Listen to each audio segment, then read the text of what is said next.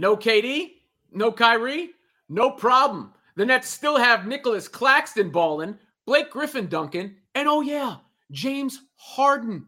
Brooklyn is getting it done, but should they add another player before the deadline Thursday? We'll ask the Post Nets beat writer Brian Lewis. We'll also chat with a guy who used to make trades for the Nets. It's former team president, Basketball Hall of Famer, Rod Thorne. So get your popcorn ready. It's a busy trade deadline edition of Full Court on Flatbush from the New York Post. The next stop is Barclays Center. Full Court on Flatbush. Flatbush Avenue. It's the podcast. A New York Post. Brooklyn bound. BK. More stars in the sky. The three. It's good. Brooklyn Nets. Take them to the sick baseline. Nets win. Nets win. So many stars. Brooklyn. The crossover. Oh, it's good. Brooklyn Nets on fire. Brooklyn Nets on fire. Game time. Welcome to Full Court on Flatbush. I'm your host, Robin Lundberg, alongside my co-host, former Net number 30, Kerry Kittles. Subscribe to the show wherever you get podcasts, but if you're using Apple, give us a 5-star rating, write a nice review on Apple Podcasts. New episodes drop every Wednesday afternoon. You can follow us on Twitter at Robin Lundberg and at Kerry_Kittles30. Former Nets team president Rod Thorne will join us later in the show, along with Nets beat writer Brian Lewis. But Kerry, first, I want to point out, I did say that Blake Griffin's first basket with the Nets was going to be a dunk shot.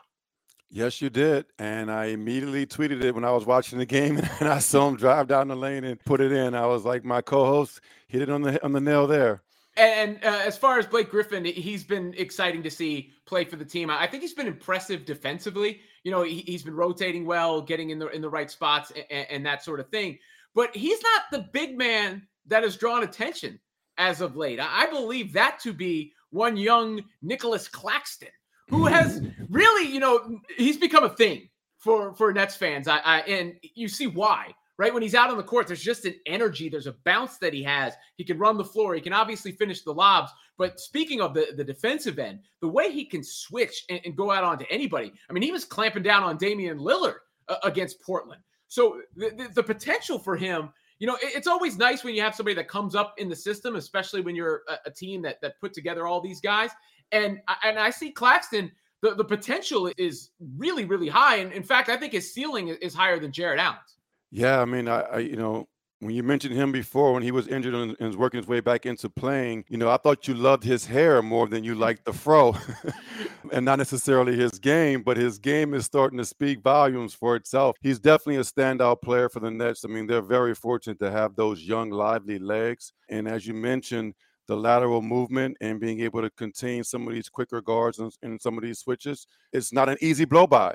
I mean, he knows how to gap guys. He knows how to use his length and be there in case they pull up in his face. So, yeah, he's definitely going to help this team. And he's been closing games for them because of his youth and liveliness. I don't think DeAndre can do that for them at this point. Claxton seems to give them more late in the games, and you know, complimenting with Blake Griffin's ability to play as he works his legs back into playing shape. We will see Claxton out there, and he's going to be an integral part of what they're going to do closing the season. Well, DeAndre Jordan, I'm not so sure he should be starting anymore. Like, I think DeAndre brings something to the team, you know, as a veteran presence and in specific matchups. But you look at the plus minus, it's way in Claxton's favor. And you just look up, and we've had this discussion before, Kerry, the makeup and the identity of this team. You know, they can't lean into that with Jordan on the floor because he has to play drop coverage. He can't be switching like they tend to do to the same degree. And the big man rotation for me is Claxton, Blake Griffin, and Jeff Green. Yes, I like that as well. And listen, we've seen this before when DeAndre had his moments where he wasn't playing well. Steve Nash jumping down his throat, you know, James Harden pulling him over to the side, having a word with him. There will be pressure on DeAndre now that Claxton is emerging to perform when you're out there. So if you're going to start the game, guess what? You got to be ready to play. You can't come in the game like sleepwalking. So even though he's a vet, he's been around the block, there will be added pressure to DeAndre to perform. And those expectations are definitely going to rise when you have a teammate that is contributing the way Claxton is contributing right now. And you mentioned him closing games, so I think it may be a matter of time, perhaps, before he's starting them. Now, James Harden continues to be just the story. I mean, this guy's unbelievable. And the MVP debate, it has been going on like crazy this year. I think LeBron was the clear favorite. We're going to see his value on display as he's out here, but he may miss too much time. And so now I think you're looking at probably Nikola Jokic and Harden. And Kerry, if I'm making the case for James Harden, I look at what happened to the Rockets and what has happened to the Nets, right? The Rockets, other things have happened. They lost their coach, their general manager. Christian Wood was hurt. You have to say all that. Russell Westbrook. But they lost 20 straight games. That was the only franchise in the NBA that made the playoffs every single season while James Harden was there. Every other team missed it at some point during that span. Harden comes to the Nets. It continues to blow my mind that he felt almost like a luxury and he's become a necessity. They're now 23-7 with him in the lineup. And that's not a result of him having superstar teammates. They've won 16 of the last 18 games. All of those all but one coming without Kevin Durant and a few without Kyrie Irving. He's out there every single night, playing hurt, playing big minutes, leads the NBA in minutes, leads the NBA in assists. I mean, what else can you say about his value, that keyword, value? Yes, that value is there. I don't think anyone expected James Harden to do what he's done since he came to the Nets. We knew he was a great scorer and ISO situations where you just really have a hard time containing him. And when he drives to the basket, right, he's going to draw fouls or he's going to get you with one of those little floaters up there where it's just soft and it's dead and it just drops in. So, but his playmaking ability and his, and how he's made everyone better around him, doesn't matter who's on the court with him. You can put out there Kyrie Irving, as long as he's got Harris out there and a couple of wings. He just makes the game and a big that can dive to the basket, whether it's Claxton or whether it's Bruce Brown diving in there. He will make the game easy for you because of his ability to score naturally and his willingness to pass, his court vision. I don't think it's a debate right now that he is the MVP. Giannis is probably second, in my opinion, over Jokic because Giannis is just how he controls the game and what he does and how he dominates on a night-to-night basis. But with LeBron being injured, with Embiid being injured, this is his MVP year, I think, for the Nets, and I'm just happy that he's in our uniform. All right, guys, trade deadline Thursday. The Nets, we could talk about it every week. There's a new hero. There's guys balling. They're beating everyone. They beat Portland. No KD, no Kyrie, no problem. But do they need to add someone? I think they have nothing left to trade, so I don't know if the trade deadline would be the right question, but maybe the buyout market. Is this roster set as is? Well, Dinwiddie, they can trade. I think he has some value, and the team that brings him in would keep his bird rights. That would be an incentive to trading for him. They have some exceptions. If you're looking at a need, Kerry, I would say this is not a team. I think they're the overwhelming favorites. I expect them to win the NBA championship and perhaps be one of the greatest teams of all time. But if you're getting greedy, I would notice how he smiles when he says he loves saying that. Robin loves continuing to emphasize that. I love it, but I love how you make it a point every show that is the case. It is what it is. A wing defender would be it's not as much a big for me, again, because of the way I like the way they play. I think a wing defender would be the extra icing on the cake, Kerry. I don't know. I maybe disagree with that. I think they're fine on the wings. I think Harden he knows how to body guys up when they drive on them. KD's back in the lineup with his length. They're fine on the wing. I would say you need a big body because the threats in the East to get to the finals, you have to possibly go through Embiid and Ben Simmons, or you're going to have to go through Giannis and Brook Lopez. So I would say another big body to maybe use some fouls, a little bit more physical presence is probably, if you could get Drummond in the buyout market, I think that's the move. As far as a trade, maybe some picks in the future, for Dinwiddie's contract, maybe that's what I would consider. But buyout market, Drummond, yes, as a big, but the wings, I think they're fine. Robin, I can't, after he keeps saying body, with the Grammys last week, I can't not think of Megan Thee Stallion and body, yada, yada, yada, yada, yada, yada, yada. Your mind is all about the rap music and the rap contest against. That's not about rap music, I don't think so much. I don't think it's about the music quite as much. There will be no twerking on Full Court on Flappers. The visual accompaniment. But the trade deadline, Thursday, 3 p.m. Eastern time, the Nets' upcoming schedule. They got the Jazz tonight, Wednesday night, at the Pistons on Friday and against the Timberwolves on Monday. I'm assuming Kyrie Irving will be back for that at some point. Well, I am having a baby in a couple weeks. Maybe I'll be out for personal reasons. Do you have any names? Is Kyrie in the name cards? Is Carrie in the name cards? No, neither. I don't know. We don't know if it's going to be a boy or a girl. This is the first time I think I've talked about it publicly. And breaking news into the Woj bomb. Yes, everyone. TMC's at the door now. And as far as the names, I'll let you know when he or she is here. Coming up, we've got Rod Thorn, an NBA lifer and a former executive for the Nets, as well as Brian Lewis, the beat writer for the Nets from the New York Post. We're joined now by a basketball lifer, former Nets team president, 2001-2002 Executive of the Year, 2018 Naismith Basketball Hall of Famer, amongst a litany of other accomplishments. It's Rod Thorn. And Rod, great timing to have you on today, given that the trade deadline is approaching. Can you take us inside what is actually going on in a front office as the deadline approaches? Surely. A lot of extraneous phone calls are being made. Most of them will not come to fruition. But this is, one of the times during the year that virtually every team is talking to every other team, and guys' lives are being put out on the line, in possible trades. But again, most of it is, just chit chat and doesn't really come to anything. But it appears this year that there are several teams that are really interested in accomplishing something to try to help their team get better for the stretch run. You mentioned how it impacts people's lives. There are names that are thrown out there all the time. For the Nets, it's Spencer Dinwiddie, right? Because of his status right now. He's been hurt, his contract situation coming up. How do you manage that aspect of it? Do you stay in communication at all, or do you tell guys that, things are going on, or keep it quiet? Well, for the most part, you try to keep it quiet. I think it's changed some in today's world because, players have so much more leverage today than they did, say, in 2001, 2002. And during that era, I think that GM tend to have more conversations with players about the possibility that they may be traded.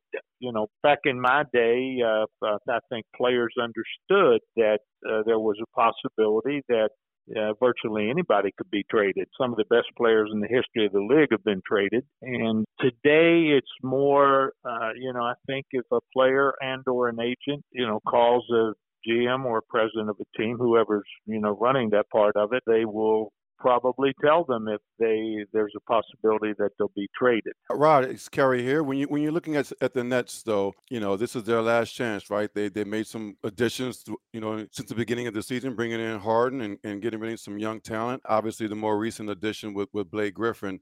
Do you think this is it for the Nets? Do you think they need to try to do something before this deadline comes? Or do you think they have what it takes to get to the NBA Finals and perhaps win a championship? Well, Kelly, I think that the Nets, great chance, as they are constituted, if Kevin Durant is healthy. They have, two of the top 5 players in the league in Harden and Durant.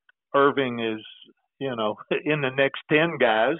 You'd have to say that he's in that group. So no one else has 3 players in let's say, the top 15 players in the league. So I think they have a great chance. Offensively, they're fantastic. They've gotten much better defensively the course of the last month. Could they use maybe one more big? You hear a lot of speculation that there's a possibility they might have some interest in Drummond, who I would assume will be playing elsewhere come Friday. He certainly, could be a player that might be able to help them. You've heard Dinwiddie's name, as you mentioned before.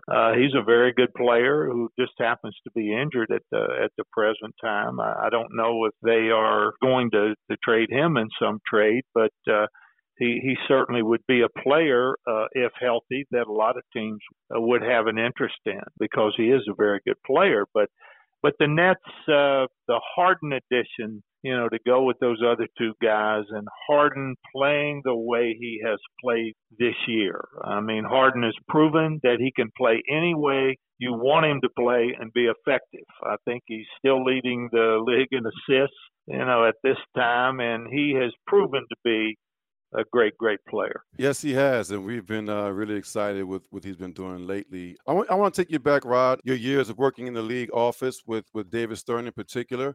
Take us back to some of those early conversations you were having with that senior executive group, thinking about maybe trying to do some rule changes, right? Change how the game was played, leaving from a more physical, holding, grabbing, really inside presence game to a more free-flowing game where there's going to be more space on the court. What were some of those conversations like? What was the goal you guys had in mind as you were thinking about trying to change the game from a rules perspective? Kerry, you've hit on a very cogent part of what transpired, particularly the late 90s, when the league had become such a physical league that it was almost impossible to move out on the court with the hand checking, with the chucking of players as they tried to cut through, with just the overall physicality of the game had gotten to a point that strength and toughness had become as important as skill. And the game was slowing down. It was almost a total half-court game, if you'll recall, Kerry, in those days. And from the league's perspective, we're looking at having the best athletes in the world, play NBA basketball by and large. And if you aren't going to give your talented players an opportunity to show that great skill that they have because of the physicality, then your game is not going to be as popular as you would like it to be, and therefore you're limited to your growth. So in the late 90s, we started initiating implements to the game that made the game less physical. And some would say, Kerry, that today maybe it's not physical enough, because the hand checking is totally out, and now there are a lot more fouls called, particularly out, with the wing players, not as much, with the inside players, but with the wing players, there are a lot more fouls called. It's a much more free flowing game, and when you look at the game today, vis-a-vis late 90s, even the early 2000s, a lot more scoring, a lot better shooting overall, more three-pointers obviously taken. It's just a much, much different game. It's, I laugh when I see trying to compare even players in the late 90s and players today because the game is so different. I think the guys who were good players in the late 90s would still be very good players, today. But, the fans seem to like the game that we have today. And to me personally, I think had we kept going down the road we were going, that it would have been the wrong road to go down. We need to clean up the physicality of the game. And the league, obviously led by Commissioner Stern, I remember him telling me, we've got to do something. So you better come up with something. Back in those 90s. Yeah, I know not to ask you about the talent in the league today compared to the Dream Team now, because you were part of the putting together the Dream Team. I do want to ask you something about that coming up in a second. But Rod, I always like when somebody has a connection with Kerry to see if I can make him feel awkward. So given what you did with the Nets, and you did so much throughout your career, including drafting Michael Jordan. If I were you, that's how I'd introduce myself. Hello, Rod Thorne, drafted Michael Jordan. Where do you compare that Nets team, putting that together and presiding over that to the rest of your career? If there was a highlight, there's no doubt about it. It was the highlight. When I first went with the Nets in 2000, we had some talent on our team, but it didn't mesh. It didn't go together correctly. if you will. We were a poor rebounding team. We were a poor defensive team. But more than those two things, we were a poor chemistry team. And when we ended up at the end of that year, there were a lot of things that happened. Number one, Jason Kidd in a trade. And Jason helped us defensively. He helped us rebounding-wise. But most importantly, helped us chemistry-wise because he was a pass-first guy. And but not only did we get Jason, but we got Kerry back. Kerry had missed a year with with knee problems, and Kerry back was a major plus for us because Kerry fits so well with Jason. Kerry could shoot the ball. We need shooting on that team. We weren't a great shooting team. He could shoot the ball. He could finish on the break, and Jason loved to. If Jason were on the break and Kerry was one of the guys, he would try to get the ball to Kerry because he knew he could finish. So, we got Kerry back. So that was like getting a very high first-round draft pick. We signed Todd McCullough, who became a very good offensive player for us at center and was a wonderful teammate. And then, we traded Griffin, who was a great talent, and we got Richard Jefferson, and we got Jason Collins, and we ended up with Brandon Armstrong. Now, there's a story behind Brandon Armstrong.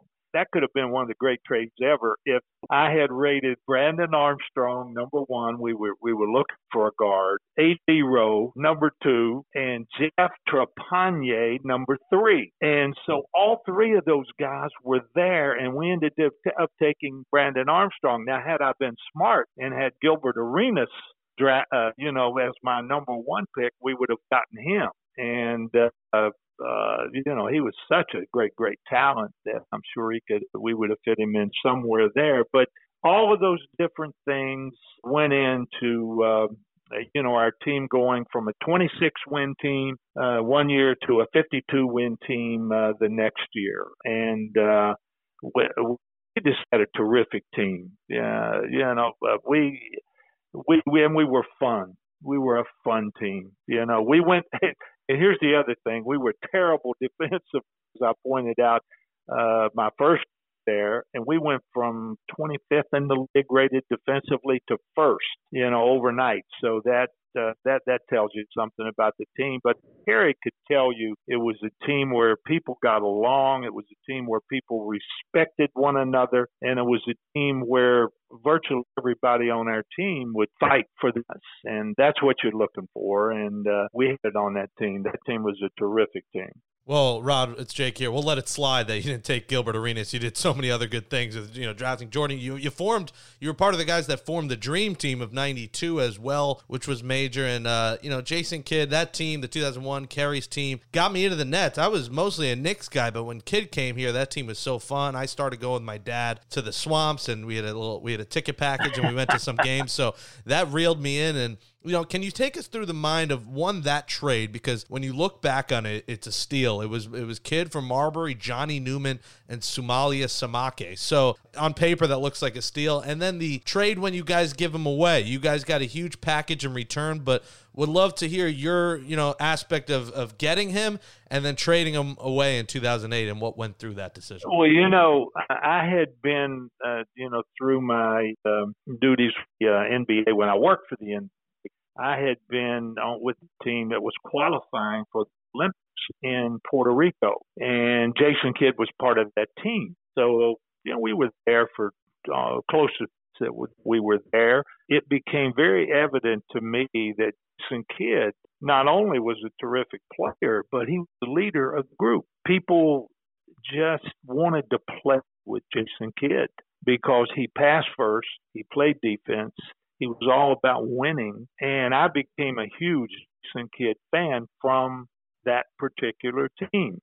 So at the end of the first year, which was next year in Jersey, Kidd had some problems in Phoenix, some off the court stuff that they were, all of a sudden you heard his name being bandied about as might trade him. So in Chicago camp, where every year the college kids come and work out, I had a conversation with Brian Colangelo, who was the GM of the Suns, regarding that, we might have an interest in Jason Kidd, and, is there anything that, you might have an interest in? And about a month later, he came back and he said, we have an interest in Stephon Marbury. And but here's the deal we'd like to do. We need 2 first-round draft picks. We want Stephon and we want Aaron Williams.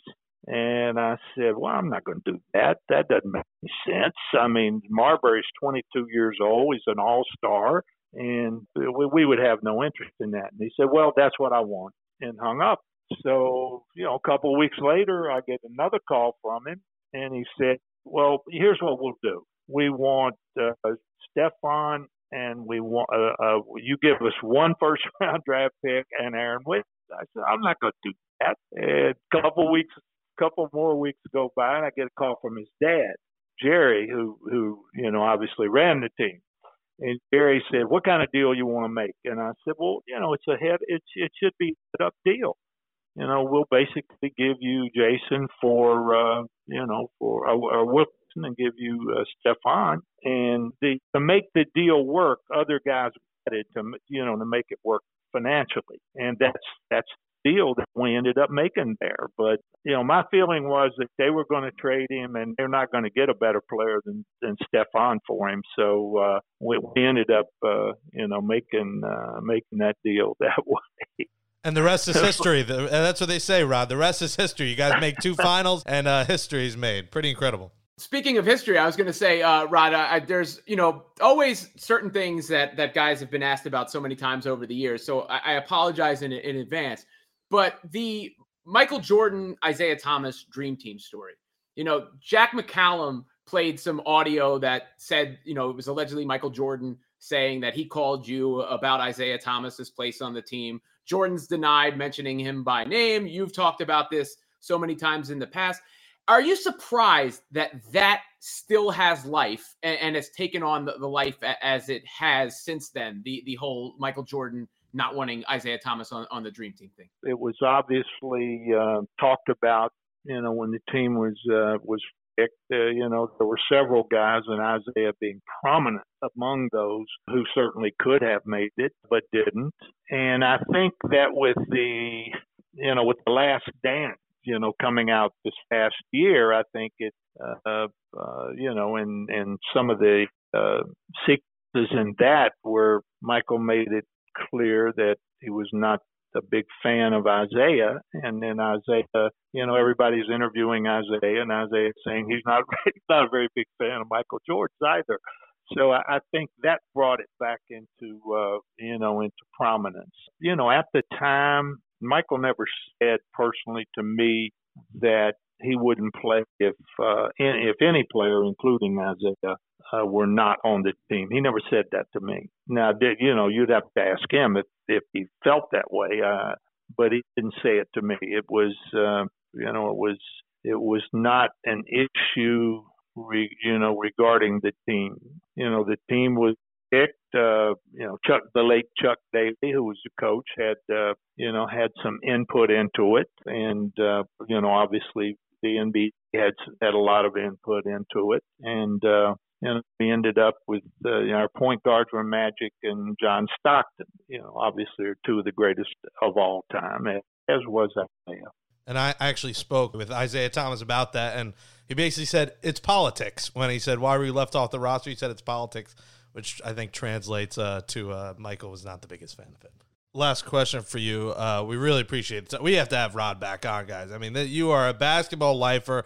I mean, we could talk to you for days. I mean, you might as well be hosting this podcast. What have you done for the Nets organization, Rod? Last one, just a quick answer is, was there a move that you did not do or that you did that you regret in your time with the Nets? Was there something that you could have done, that might have propelled the team over the top? Obviously, the Spurs series, you guys came so close, making the finals 2 straight years. But is there something off the top of your head, a trade that you didn't do or that you should have done? There were several. Trading Jason was, when he basically forced trade him. As today, players do it all the time. He was in the forefront of that. I've always said that if a player wants to be traded badly enough and he's willing to not care about his image, he'll get traded. Now, today, he'll get traded where he wants to go. In 2001, he gets traded where you want to trade him, but he'll get traded. And when Jason determined that the Nets were not, in his opinion, trying to win the championship, did not want to be there. He actually wanted to go to the Lakers. I had tried to make a deal with Mitch Kupchak, who was running the Lakers at the time. We were insisting on Bynum, and they would not give us Bynum. So we could not make a trade with them. We looked at a lot of different names on that team, but we couldn't make a trade. And we ended up, sending him to Dallas, where he ended up winning a championship. That was a tough time for me personally, because I had a good relationship with Jason, and we still had a pretty good team, but it wasn't good enough to be a championship type contender. But that was a tough one. Vince Carter, we ended up getting him, and I still think, had Richard Jefferson not gotten hurt, not broken his wrist, and missed a big part of the season after we got Carter, that we would have had a terrific chance that year. Then we go into the playoffs and win the first game with Miami when they had Wade and Shaq. We win the first game with them, and I get a call the next day from the league office telling me that Cliff Robinson has failed a drug test and he won't be playing with us anymore. Cliff was a very good player for us. We ended up losing to Miami, but if Richard had not gotten hurt that year, I think we would have had a heck of a chance that year. As you did, a player forcing a trade was once bad for the Nets, and now it has turned out excellent for the Brooklyn Nets with James Harden. Rod Thorn, we really appreciate your time, your insight, and your history with not only the Nets but the game of basketball. Well, I appreciate it. As I alluded to earlier, Kerry's one of my favorite people. Not only player, but one of my favorite people, and what he's, gone on to do in his life, going back to Villanova and, getting advanced degree, says a lot about him, as a person. And was nothing but the best for Kerry Kittle. He's a great guy. Well, he's blushing right now for you, Rod. He's blushing through the screen. We're watching him. True. Thanks, Rod. It's absolutely true. He can hit a golf ball a mile. Oh, man, we got to see that, Kerry. All right. Thanks, Rod. Oh, my goodness. We appreciate it, man. We'll talk to you down the road this season, hopefully. Hey, thanks, guys. I appreciate it.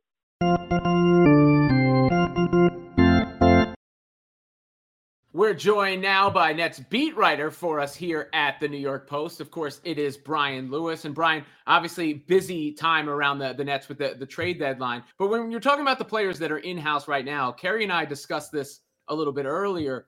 The play of the front court rotation and the minutes and how they're distributed, that's going to interest me as the season goes along with Blake Griffin in the mix and how well Nick Claxton has been playing.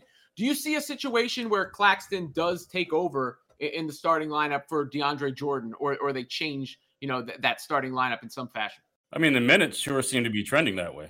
Frankly, I would think that the only reason DJ is starting now is because of popularity in that locker room and how well his track record, his resume, and the people that he knows well in there, and the trust that Steve would have that DJ knows what he's doing and where he should be. But the minutes are trending that Nick has to play more. Nick basically closes every game. So it seems to be trending that way toward him eventually starting games. Is there any other moves you think that the team should make? I think you're always greedy. You always want more, right? I mean, at what point does a team ever say, yeah, I got enough. I don't want any more. What I would say is this. I would say, since you pointed out the way Nick is trending straight up, Blake just got here like 5 minutes ago, and he's still he's clearly going to be trending up. I think maybe the priority may have changed from another mobile big to the priority being a wing defender. I don't know that I would put what little pittance is in my wallet on a big incoming trade. I think by the deadline, by Thursday, you might see something outgoing. I think that's more likely, whether that's Spencer or whether that's, I don't know, trading TLC for a second round pick or something like that. I think that's more likely. I think the buyout market is probably more where you're going to see a significant player come in. Now, I could be wrong, but I think that's, if you're looking for a significant addition, that probably would come more from the buyout market over the 2 weeks following the trade deadline. Do you think that Spencer Dinwiddie's going to be traded? I mean, I hate to straddle the fence, but I mean, I do think that's like a 50-50. I think that depends on what you can get for him. Now, I'm not in any way implying that, Joe Tsai is going broke, because he's richer than just about any human on the planet for the most part. But when you look at the stock, when you look at and I'm not going to get too deep into the weeds here, though. But I mean, when you look at the drama that's going on in China and what that's done to their stock, and then you look at how much money Joe Tsai is going to be on the hook for when it comes to luxury tax, it's not egregious to think that, okay, Spencer's not playing. What are we going to, if I can trade him for a player that's either lower salary, will be off the books next year, but could help me this year win a championship, I think that's a reasonable thing. I think that's a reasonable move to think that an owner might make.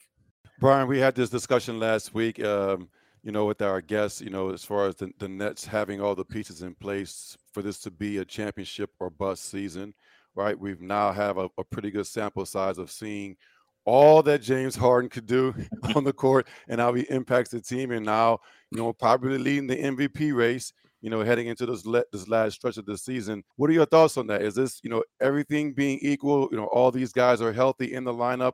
We know what KD does as far as getting buckets, in closing games. The same with Kyrie. And now the addition of these emerging bigs and figuring that piece out. Is this a championship or a bust season for the Nets heading down the stretch? You got to tell me if everybody's healthy. Yes, if they're healthy. Everybody for the Nets is healthy and everybody for the Lakers is healthy? Yes. Doesn't matter. Everybody from the Nets healthy. That's all I care about. I mean, listen, if I see a healthy Nets team lose to a healthy Laker team in 7, I can't sit here and rip that and think that's a hideous season. But yeah, I think if everything breaks right for the Nets at their best, yes, I think they can beat the Lakers.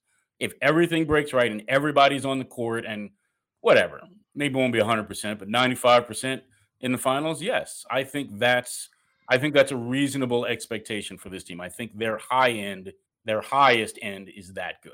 So if the Nets are healthy and they lose to the Sixers or they lose to Milwaukee, and not make it to the finals, you would consider that a bust? I would consider that disappointing if you're telling me KD and Kyrie and James are all healthy and they lose to the Milwaukee Bucks. I would consider that disappointing. And having to pay that luxury tax on that. It's going to be a hefty luxury tax. Well, you'd consider it disappointing because it would be disappointing.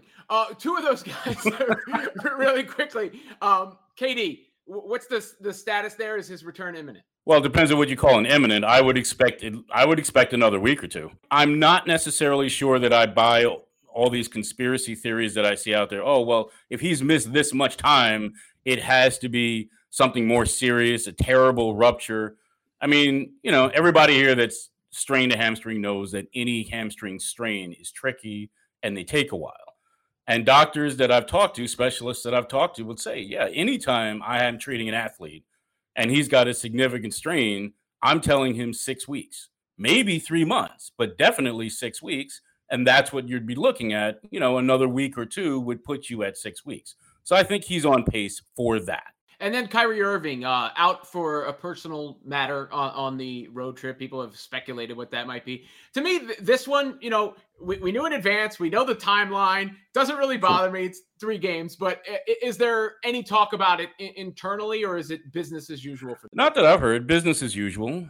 And frankly, when you say people look and say, oh, is this going to disrupt team chemistry going forward and this and that and the other thing? Listen, whenever KD comes back, you're going to have to reassess and put your rotations back together anyway. So you're not going to have a full team until KD's back anyway. So I'm not overly worried about Kyrie. What I would say is this, going back to your earlier comments about James Harden and being in an MVP race, I think there's a value to availability. I'm not sure what brilliant philosopher said availability is the best ability, but when I asked him just last night, hey, listen, if Kyrie and KD were here and balling out, would you have taken off? And he says, that's a good question, but I just love to hoop. If I can get out there, I'm going to get out there because I think my team has a better chance of winning with me out there. Well, there's a value to that as a player. That's why, there are many reasons you would respect LeBron James, but that's one thing that LeBron has. That's something that Dame Lillard has, and that's something that James Harden has. That's another reason why he's the top of the MVP race to me. You talked about the rotations. Let's have a conversation about Steve Nash and the staff and what they've been able to do with these lineup changes and these role players, in particular the wings, right? And how do you manage the minutes when you have KD and now Kyrie out? Do you have to put in there Bruce Brown more minutes, give or take, integrating Jeff Green back into the lineup? Also TLC, now you're seeing Johnson playing more minutes. Let's just talk about how Steve Nash and the staff has been able to manage those wings to give James Harden, an outlet to have 17 assists on the road in Portland. So far, he's done a good job managing these rotations. I'd have to check and see if this is still the case, but not that long ago, they had the most different starting lineups in the NBA. Nash has had guys going in and out of the lineup, in and out of the rotation, because Johnson wasn't in the rotation at the beginning of the year, couldn't buy minutes. And now he's having his most efficient season, not by volume, but most efficient season. He's done a good job managing these, and he's going to have to continue to do this because clearly guys are going to be going in and out of the rotation. And I do think by 2 weeks from now, your rotations are going to look entirely different. Whether that's guys outgoing, whether that's guys incoming. So, this is going to be an ongoing thing, I think. And Steve, he's learning on the fly as a coach, but so far he has done a good job processing and how to do that. I agree. He's done a good job. Wasn't dealt the worst hand. That's fair. Brian Lewis covers the Nets for the New York Post here at the New York Post, of course. You can follow him on Twitter, NYPost_Lewis, and read his stories in the Post at nypost.com. Brian, appreciate the time. Oh, anytime, fellas. Thanks for having me.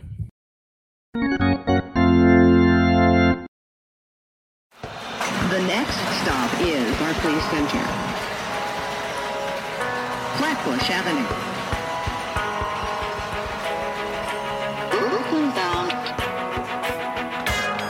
That's it for episode 14, the Sean Livingston edition of Full Court on Flatbush, our Brooklyn Nets podcast from the New York Post. Thanks to Jake Brown and the new guy, Brian Mungia, for producing the show. Subscribe to Full Court on Flatbush wherever you get podcasts, but give us a 5-star rating. Write a nice review on Apple Podcasts, would you? For Kerry Kittles, I'm Robin Lundberg. We're back next Wednesday. Stay safe, stay warm. It's getting warmer outside. Stay healthy. And thanks for listening to Full Court on Flatbush. Let's go Nets.